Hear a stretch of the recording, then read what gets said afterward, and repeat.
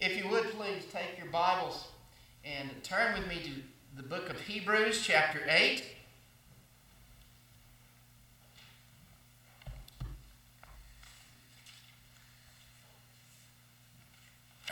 Hebrews 8, we're going to be reading the first 6 verses. You may recall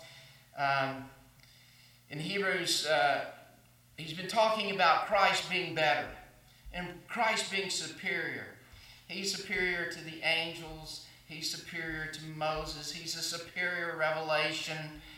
And we've seen, especially as he starts back in chapter 5, even though he's mentioned it earlier than that, but in chapter 5 he says he's a superior priest to the Old Testament priest. He's the priest in the order of Melchizedek. And that's a wonderful thing. He says, but I can't go on because all you want is milk. And this is meat. Got to go on from this. You need to move on. And so he continues on. He says, I'm not sure you're ready for it, but we're going to continue on with this anyway. And so he begins talking about Jesus as our great high priest and being better than the Old Testament Levitical priest and as a priest in the order of Melchizedek. And he talks here in the end of chapter 8 about we have a high priest who has been made perfect forever. And that kind of brings us into chapter 8. And so, if you're able, I would ask you please to stand together with me as we read from Hebrews chapter 8, the first 6 verses.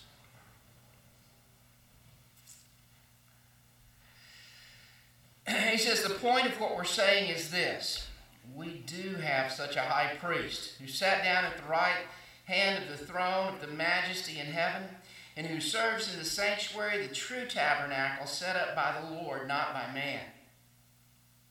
Every high priest is appointed to offer both gifts and sacrifices, and so it is necessary for this one also to have something to offer.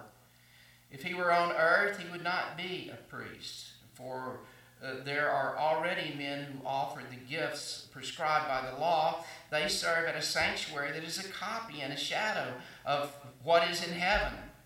This is why Moses was warned when he was about to build the tabernacle. See to it that you make everything according to the pattern shown you on the mountain. But the ministry Jesus has received is as superior to theirs as the covenant of which he is a mediator is superior to the old one, and it is found on better promises. Thus far, the reading of God's word. You may be seated.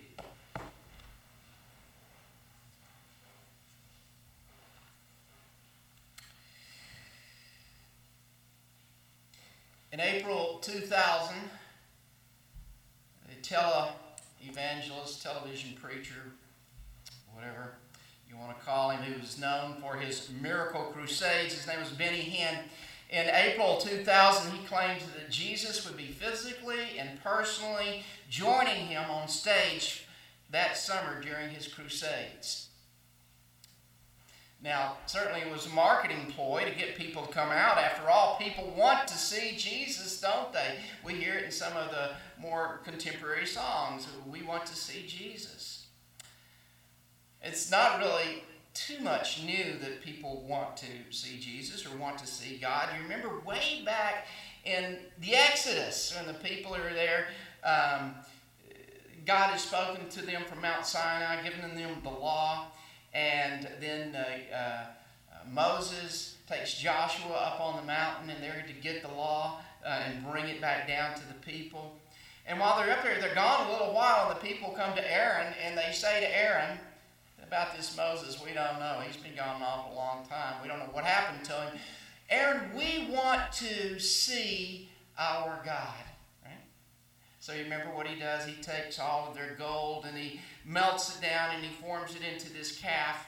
And he says, now come out tomorrow and we will worship Yahweh, your God, who brought you out of Egypt.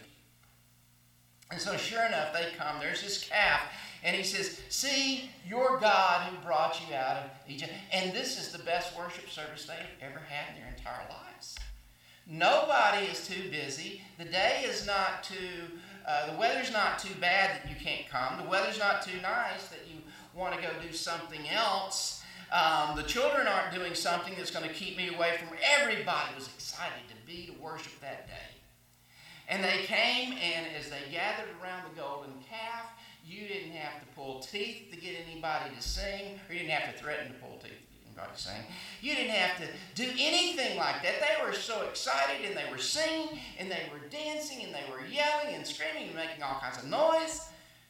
Joshua hears it, and he says to Moses, there's a battle in the camp. We need to go down and see about this. And Moses says, that's not the sound of battle. That's the sound of singing. They go down, and you know the story. They see that they're dancing around the golden calf, and it really upsets Moses pretty good. And he winds up smashing the golden calf and putting it into dust, and then putting it in water and making them drink it. It's not so new that people want to see God, right? It is interesting, though, that here, shortly after Sinai, where they hear the Lord speak and they see on the mountain the lightning and hearing the thunder and hearing God's voice booming from the mountain at the end of Exodus 20, what do they say to Moses? Don't ever let him speak to us again. We don't want to hear him speak to us, but we want to see him, even though that is forbidden to make an image of him. In the Ten Commandments that he gave them on the mountain, that was forbidden, but we want to see him. We don't necessarily want to hear him. We kind of understand the way that God works. God's the God of the Word, right? When creation happens, how does it happen? God speaks it into being. When the Lord Jesus comes, how does he come? In John chapter 1, he comes as the Word, the communication of God. And we have God's communication throughout the Word. He has left us his communication in the written Word right here. And yet so many still in our day say, I need more. I need more than what God has left me here. This is not quite enough. I know that he tells me that the way he is going to communicate in his church is through word and sacrament. But that's not enough. We need to change things up. In fact, we might even not have a sermon this Sunday when we come to worship. We might have some other sort of activity going on that will take the place of the sermon.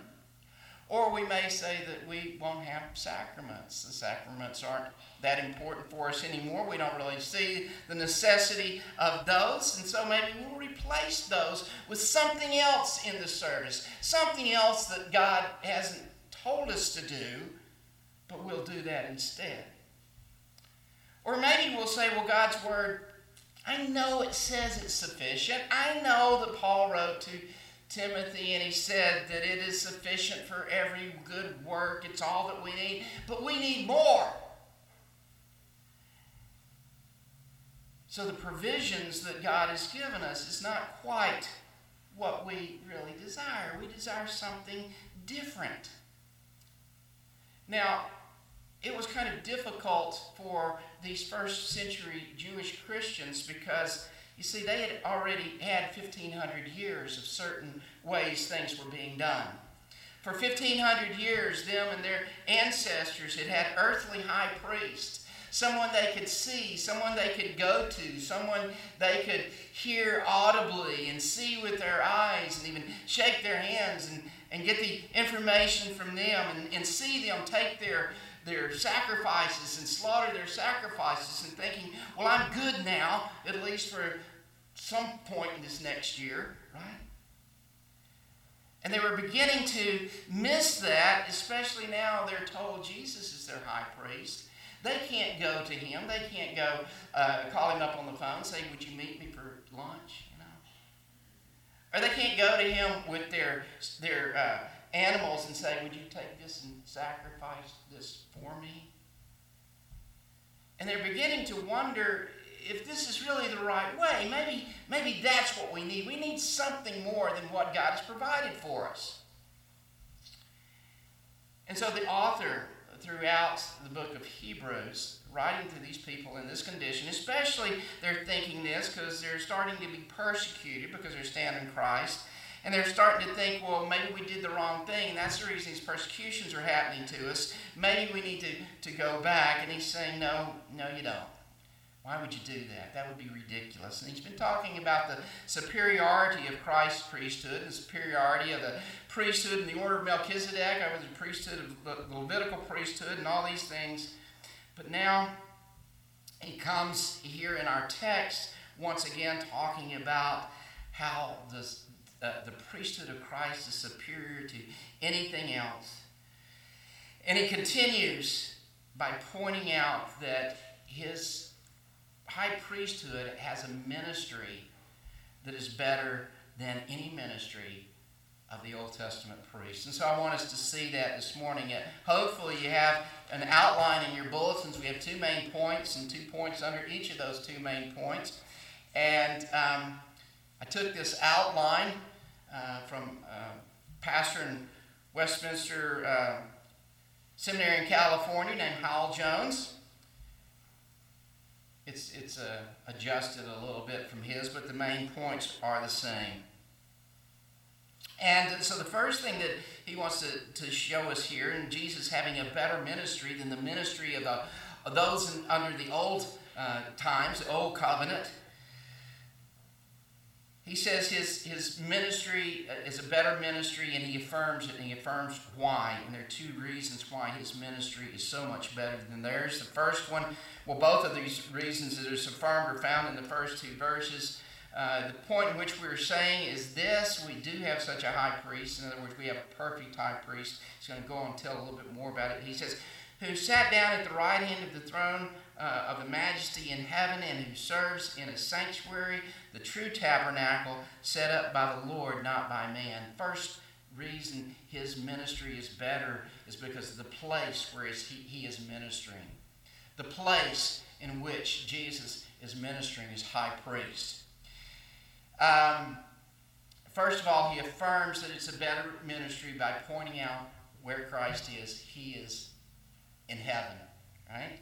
He is in heaven, and he is there where the true throne of God is. He says it's not some temple made by human hands, but this temple is a temple set up by the Lord himself. We see in verse 2, the true tabernacle set up by the Lord and not by man. The true tabernacle where God actually exists. True tabernacle where we can be brought into the presence of the Lord. It's interesting that we get glimpses of this tabernacle other places in Scripture. We get glimpses of it in Isaiah chapter 6. Remember in Isaiah chapter 6, the year that King Uzziah dies, and Isaiah is taken up in a vision into the throne room. And there in the throne room, he sees the Lord high and lifted up and seated on his throne, and the train of his robe fills the temple. And what's happening there? Well, angels are calling back and forth to one another. Holy, holy, holy is the Lord God Almighty. And in the presence of the Lord, with these angels worshiping him like this, what's going on in the structure? The door frames are shaking. And it says even the threshold of the door is shaking. There's not so much there in description of the place itself. What's the description all about? The description is about God. The one who is on his throne, high and lifted up. And he is the one who is holy, holy, holy.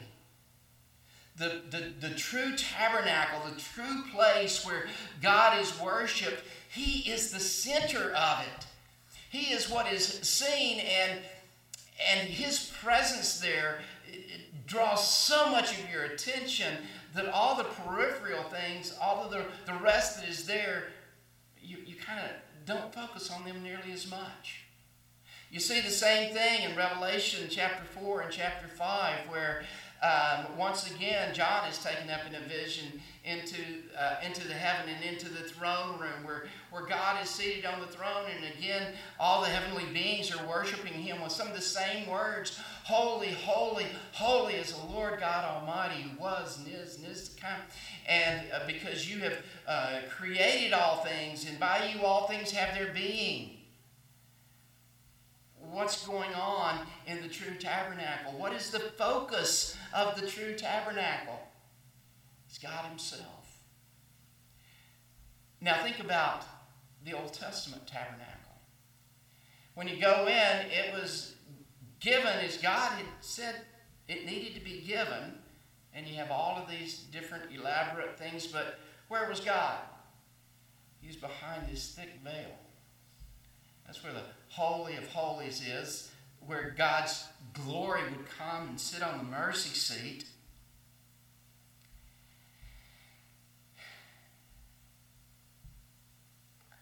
You come and you see the splendor of this heavenly tabernacle, the splendor being God himself, making the place so luminous and beautiful. Not even Solomon's temple in all of its splendor could begin to compare. It was destroyed when Babylon came. Years later, the temple was being rebuilt, and Herod comes around the time of Jesus and rebuilds it again, and it was supposed to be some incredible splendor of Herod's temple. But it again is destroyed in 70 A.D., and that temple pales in comparison to the real splendor of the true heavenly tabernacle, the place where God truly exists. Now we find this difficult to grasp. We do find it difficult to grasp because we are influenced so much by a world that has a worldview which we would call materialism. Materialism sees the world as one-dimensional. And that one dimension is that everything that truly exists is made out of material things. This pulpit's real. This building's real. The pews you're sitting on are real, and you know they're real, and you know the person sitting next to you is real because you can put your hand over and touch them and go, oh, yep, there they are. That's real. This is the real stuff. And you see it so often when people are talking to you, and maybe they're not as committed to Christianity as you are. Well, it's okay for you to believe in that stuff, but don't be so heavenly minded that you're no earthly good, right? And usually what they mean by that is, well, that's kind of the fantasy world. You need to be have your feet firmly planted on the terra firma here. That world, it's not really so real. This is the real world right here and now. But the true tabernacle, the author of Hebrews is telling us here, the true tabernacle, the true place where God is, where his presence is, and where he is to be worshipped as God, where we can come into his true presence, is not here on earth. It is in heaven, and that is where Jesus is now ministering. What a better ministry that he's ministering in the place where the presence of God truly is. So the author of Hebrews says to us, yes, first of all, I want to affirm to you he has better ministry because he's ministering in the real sanctuary, in the real tabernacle, not one made with human hands, but the one made by the Lord. Now we're going to go back to this in just a little while, but I want you to notice one other thing in affirming the fact that Christ's ministry is better. Not only is he ministering in the true tabernacle, secondly, we see his posture. So it is his place he's ministering, but secondly, the posture in which he is ministering. Again, in verse 1. The point of what we're saying is this: we do have such a high priest who sat down at the right hand of the throne of majesty in heaven. He sat down. Now, this is not the first time and not the last time the author of Hebrews is going to make a point of the fact that Jesus sat down. In Hebrews chapter 1, verse 3, The Son is the radiance of God's glory, the exact representation of his being, sustaining all things by his powerful word. After he had provided purification for sins, he sat down at the right hand of the Majesty in heaven. Again in chapter 10, verse 12, we see it. But when this priest had offered for all time one sacrifice for sins, he sat down at the right hand of God. Why does the author of Hebrews keep coming back to this? Why is he coming down to Jesus' posture at this time? Why is it that Jesus is sitting down? Remember where he is. He is in the true tabernacle, in the most holy place where the presence of God is, and he is sitting down. In the earthly tabernacle, behind the curtain, in that most holy place where God's Shekinah glory would come and rest on the mercy seat, there were no chairs. Say it again. In the place where God's glorious presence was supposed to exist, in the earthly tabernacle, there were no chairs. What does that mean? The priest couldn't go in there and sit down. He couldn't go in there and sit down because if he were to sit down, it would symbolize somehow that his work was done. And his work was never done. He might do it for this time, but next year, on the Day of Atonement, he's got to be back again, offering sacrifices not only for his sins, but for the sins of the people as well. His work is never complete. We see this throughout the book as well, and Hebrews 7:27 and 9:12 and 26, we're going to see it, that Christ's sacrifice was a sacrifice in which he didn't have to come and bring bulls and goats year after year after year. He didn't have to continually do this, but he offers the sacrifice of himself once for all. And just as his words on the cross, and his dying words on the cross, it is finished. We do not continue to sacrifice our Lord Jesus. When we come to the Lord's table, this table is not a new sacrifice of him. And when we come to the Lord's table, it is the Lord's table. It is not an altar that we come to. An altar is where you sacrifice something. We come to the Lord's table, not an altar. Our Lord Jesus has been sacrificed once for all. It doesn't continue on. Every time you come to the Lord's Supper, you're not having a new sacrifice. That, in reality, is heresy. I want you to know we will not continue other sacrifices in the future. When God does his work with his people, there will not be new sacrifices, because Christ is sacrificed once and for all. And it's done. Well, so his posture sitting down has quite a bit of significance for the fact that he is a high priest. It means his work in that atoning sacrificial work where he gives his life as an atonement for sins, that is completed. He doesn't have to do it again. And it never will be done again. But there's also significance of him sitting at the right hand. The author of Hebrews again makes much of this because he's making much of Psalm 110, the very first verse. The Lord said to my Lord, sit at my right hand until I make your enemies a footstool for your feet. What is that? Why is he sitting at his right hand there? Well, he's sitting at his right hand, he's ruling. He's ruling as the king. He's ruling as the king who has ascended into heaven. And you remember the words of Jesus at the end of Matthew in the Great Commission, all authority has been given to me in heaven and on earth. And he's seated at the right hand with all authority, exercising his rule as the king of his kingdom even now. He's seated at the right hand. So in sitting at the Father's right hand, it means his work as the high priest, his sacrificial work as a high priest is completed. And his work of king is ongoing as he rules. This has certainly some significance for us. The fact that Christ died once for all and his sacrifice paid for sins, we don't have to bring more sacrifices. We don't have to sacrifice ourselves for our sins. You remember Martin Luther trying to get rid of his sins, trying to beat his own body, would take a whip and hit himself in the back with it, trying to get rid of his sins, trying to punish himself for his sins.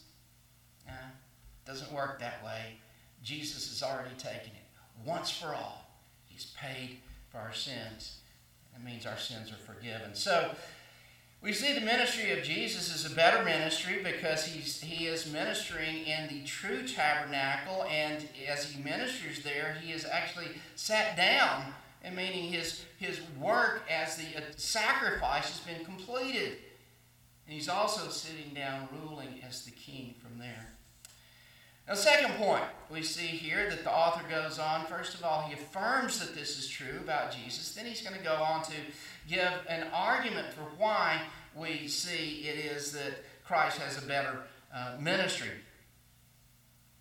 In verse 3, he says, every high priest is appointed to offer both gifts and sacrifices, and so it was necessary for this one also to have something to offer. If he were on earth, he would not be a priest, for there are already men who offer the gifts prescribed by the law. Remember already that he's reminded us Jesus is not from the line of Levi, he's from the line of Judah, and no one from that line has ever been a high priest.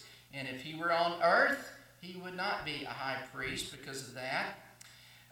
But he goes on to say he is, by the fact that he is in heaven at the true sanctuary, it is a better thing. He says, I'm arguing using your arguments here. What you're looking for is a high priest here on earth.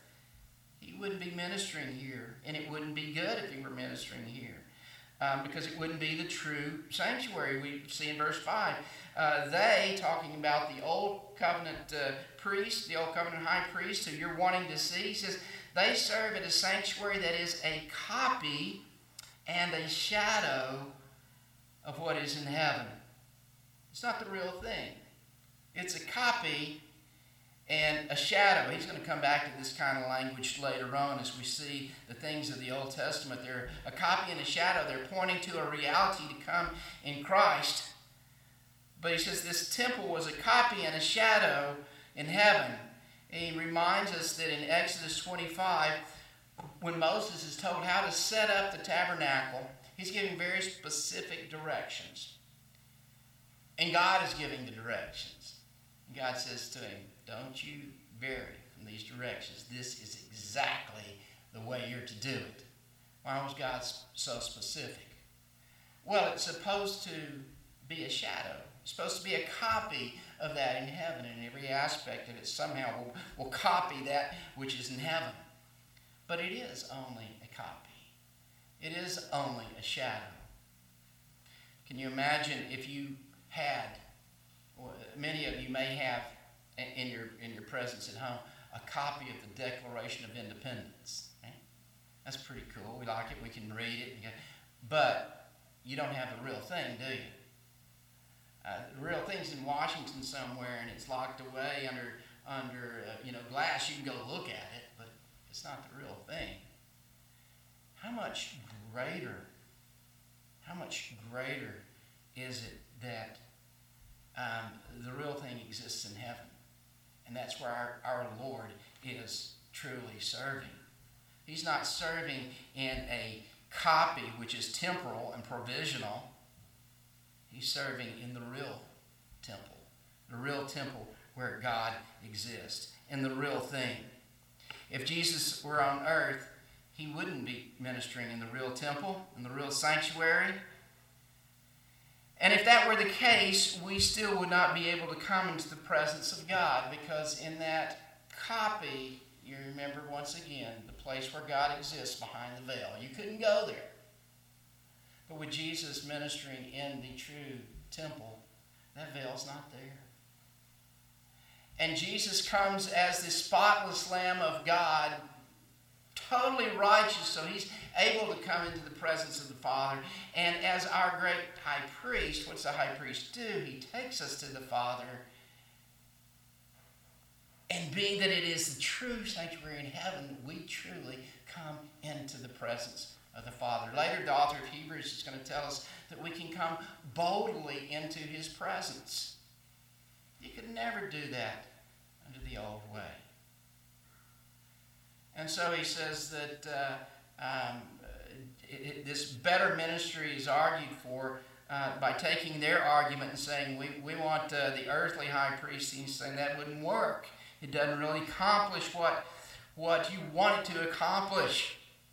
But then he goes on in verse 6 to continue to argue that Jesus' ministry is better. He says the ministry Jesus has received is as superior to theirs, as the covenant of which he is the mediator is superior to the old one, and it is founded on better promises. He's the mediator of a superior covenant. We're going to get into this much more in the coming weeks, but this morning I want you to recognize that covenant has to do with the relationship with God and the way God communes with us. And it's an agreement, an arrangement that God makes with us. God says, okay, I'm your God. As God, I get to set the rules, and here's what they are. This is what I'm going to give you. Here are all the blessings I'm going to give you. I will be your God. You will be my people. That's the greatest. But beyond that, you have these other blessings I'm going to give you. Now, here's the basis of this. I'm promising to give you these on the basis in the garden, on the basis that you do not eat from the one tree. Other than that, you can eat from anything else. If you eat from the one tree, I'm going to make you another promise. It's not a promise of blessing, but it's a promise of woe. You will die if you break my covenant. And so the old covenant is based on my ability to fulfill the law, the law's demands. It's kind of interesting. We see in Exodus chapter 19, the Lord comes to Moses and tells him, I want you to bring all the people out because I'm going to give you the law. And if you will obey this law, then I'm going to give you all this land and all these things. And he continues, and they say, everything that he says for us to do, we will do it. But do they do it? No, they don't do it. We find in Leviticus the consequences of not obeying God's covenant and what will happen to them. And sure enough, because they don't, it happens to them. Author of Hebrews says Jesus comes bringing a better covenant. Jesus comes fulfilling the covenant. You remember when God makes a covenant with Abraham. We read in Genesis 15, in that day God made a covenant with Abraham. Remember what happened? He tells Abraham to get the animals. He cuts them, puts them there. Abraham goes and sits down at the end of it and waits. And after a while, he sees this smoking fire pot and this blazing torch come passing down between it. What in the world is that all about? That smoking fire pot and blazing torch is a theophany. It's an appearance of God. God revealing himself visibly as a smoking fire pot. And it comes down between the pieces of the animal. Usually in a covenant, what they would do is they would take an animal and cut it apart, and the two parties in the covenant would lock arms and walk between the pieces of the animal. Are you following me? Right. This is a covenant ceremony. You've never seen this, I bet. We've never done it here. All right. And if we start, you need to start questioning your elders, all of us. But anyway, so what usually would happen in a covenant, they take the animal, they cut it, and the parties of the covenant lock arms and walk between it. And what they're saying is, if either of us break our part of this covenant, may we be torn apart as these animals are torn apart.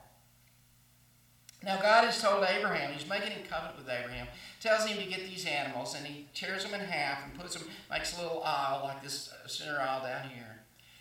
Abraham sits on one end like he's sitting up here, waiting, and the smoking fire pot comes down between the pieces of the animal. Comes down alone.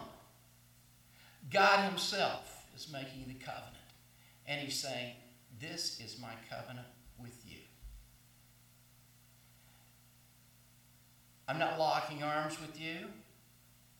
I'm not saying you have to uphold your end of the bargain. I'm saying, this is what I'm going to do for you. And if I break my covenant with you, may I be torn apart, even as these animals are torn apart. You see, the covenant of grace is not a covenant in which we have to do our part.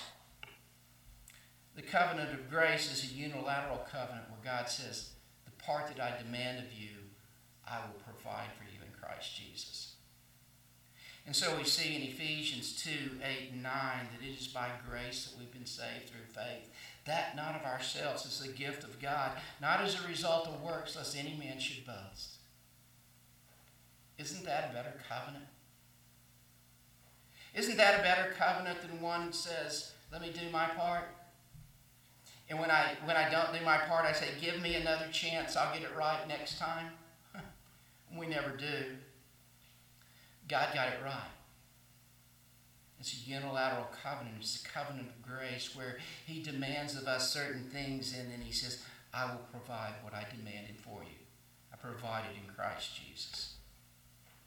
He's going to go on and talk about next week as we go into the covenant a little more. He'll talk about how much better this new covenant is than the older one. He's going to talk to us about Jeremiah 31, where the law is not just on external tablets, but it's now written on our heart, and so on.